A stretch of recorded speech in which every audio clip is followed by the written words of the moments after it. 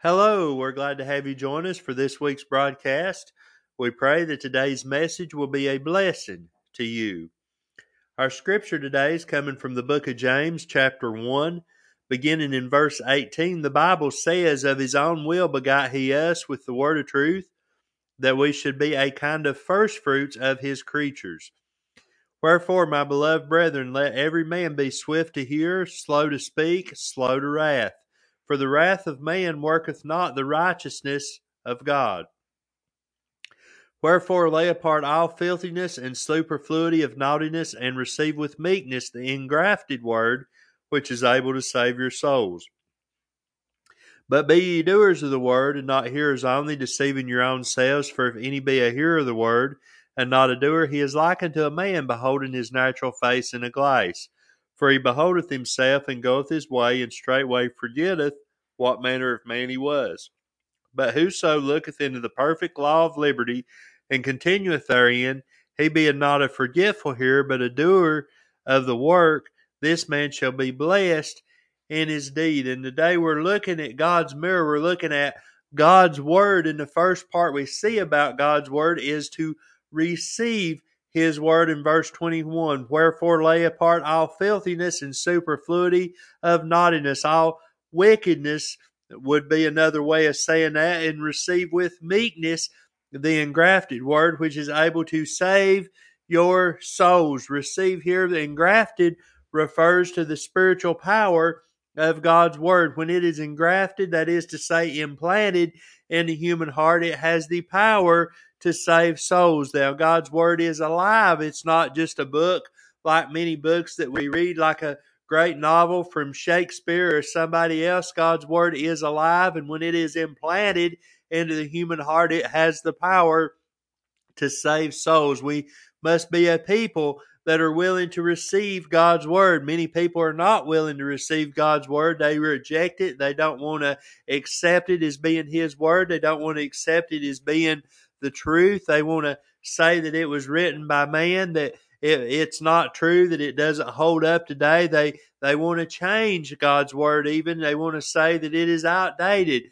But today God's word is not here to be changed to fit man. Man is to be changed to fit God's word. It is not outdated. It is still very much up to date. It is still very relevant even in 2024. Our problem is we want to make it fit what we think it should say, but let's know that God's word is the truth, and we have one choice, that is to receive it, to accept it, and to let it dwell within us. Colossians 3:16 says, "Let the word of Christ dwell in you richly in all wisdom, teaching and admonishing one another in psalms and hymns and spiritual songs, singing with grace in your hearts to the Lord." We need to let it dwell with us, within us. It's not something that you just read and you just let it go in one ear and out the other ear. It's not just a pretty poem, but it is something that we let dwell within our heart. We let it be implanted into our heart and let it change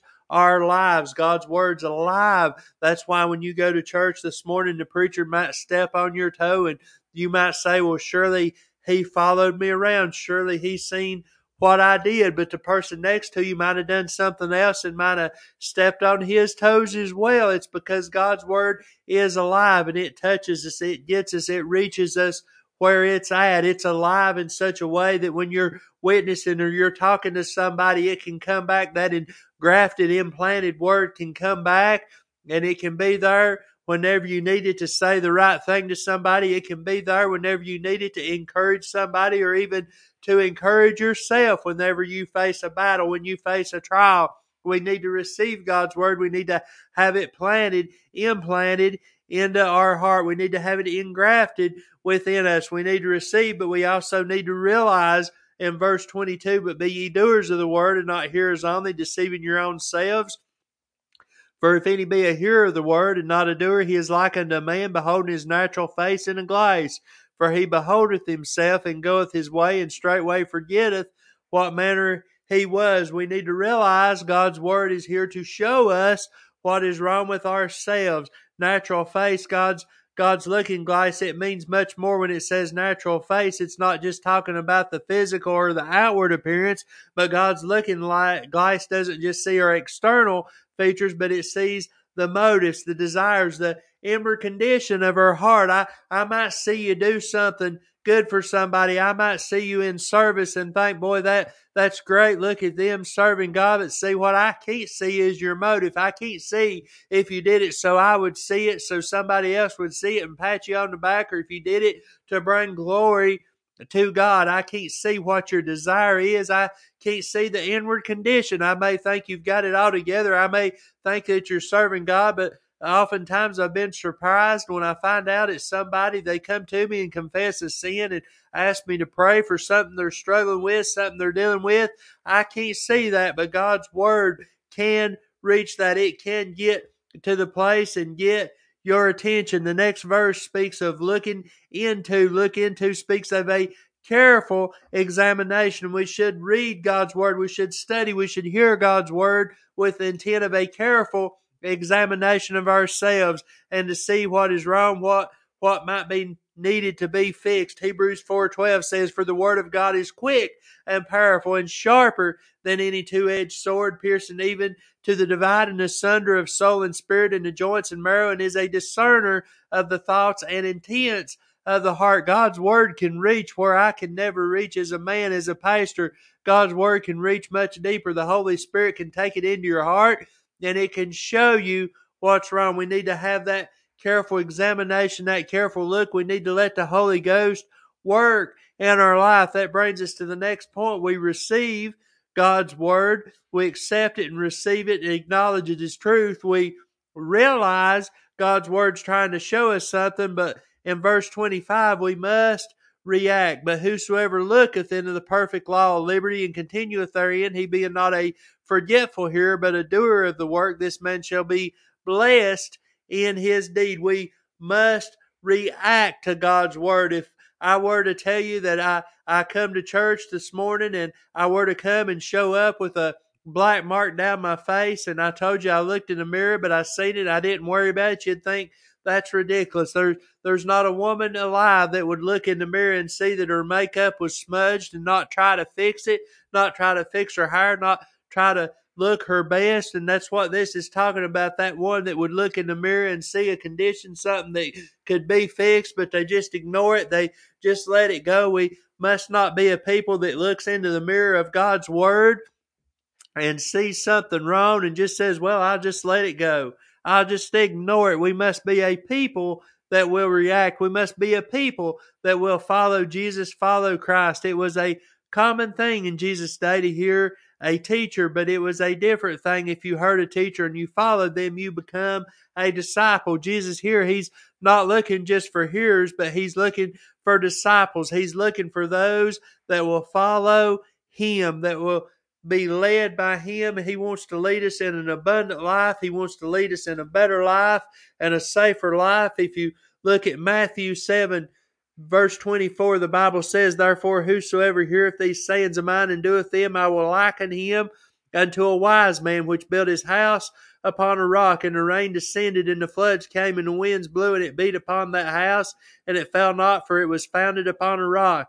And every one that heareth these sayings of mine and doeth them not shall be likened unto a foolish man which built his house upon the sand. And the rain descended, and the floods came, and the winds blew and beat upon that house, and it fell, and great was the fall of it." We see many people, they'll come to church, they'll be there for a little while, they'll be all in, and the next thing you know, you'll look around, you'll think they're going to serve God, you'll think they're going to stick around, but the next thing you know, they'll be back out into sin, they'll be back in the world, they'll be back out in the same place that they were. And the problem is, they didn't build their house on a rock, they built it on sand, and the winds and the storms came, the temptations came, and they was swept away. They was swept back out right into the same mess that they'd ever be, and they hadn't accepted and received Christ as their Savior. They hadn't built their rock on him, because Christ will change you. He can change you, and we need to be willing to let him take control of our life. A lot of people, they don't like the Word of God. They say it's just a bunch of rules. But hey, if I'm driving down Doggett Mountain and it's icy, if you're out from Lester and you know about Doggett Mountain and you're coming back down and it's icy and it's snowy, you don't hear anybody complain about the guardrails being there to keep you safe. You don't hear anybody getting upset that there's something there to protect you from sliding off the side of the mountain. My little boy, he might like to get up on the table and run around and play, and he might not understand. He might not realize why I make him get down, why I make him get back in the floor, but it's for his safety. It's for his protection. It's to protect him from the winds, from the storms. It's protect him from falling off of that table and getting hurt. And God has the same purpose in mind for us. He's trying to protect us from the winds, the storms, the things that would come against us that would hurt us. He's trying to help us to live an abundant, solid life, a life that will stand. That's why we must make sure that we build our life on Him, on the rock. We must make sure that we're willing to react when the Holy Spirit deals with us with His Word. We need to make sure we're willing to react and to come into alignment with God's Word. There was a gentleman come out of church much earlier than expected one Sunday morning. His wife had been waiting outside on him, and she asked, "Is the sermon finished already?" And the gentleman, he told her, he said, No, it's all been said, but the sermon has just begun. I challenge you today as you go to church, or if you're going back this evening, as you go back, I challenge you to let the preached word touch your heart. And let it be something that doesn't just come into your heart and go in one ear and out the other ear. But I challenge you, let's be a doer, not just a hearer of God's word. As we study God's word throughout the week, I challenge you, don't just be a hearer, but be a doer. React to God's word. Let it change your life. Let it make a difference in your life. I challenge you to receive God's word, to realize that it's trying to change you, and to react to it. Let it do its intended purpose. I pray that this message will be a blessing to you.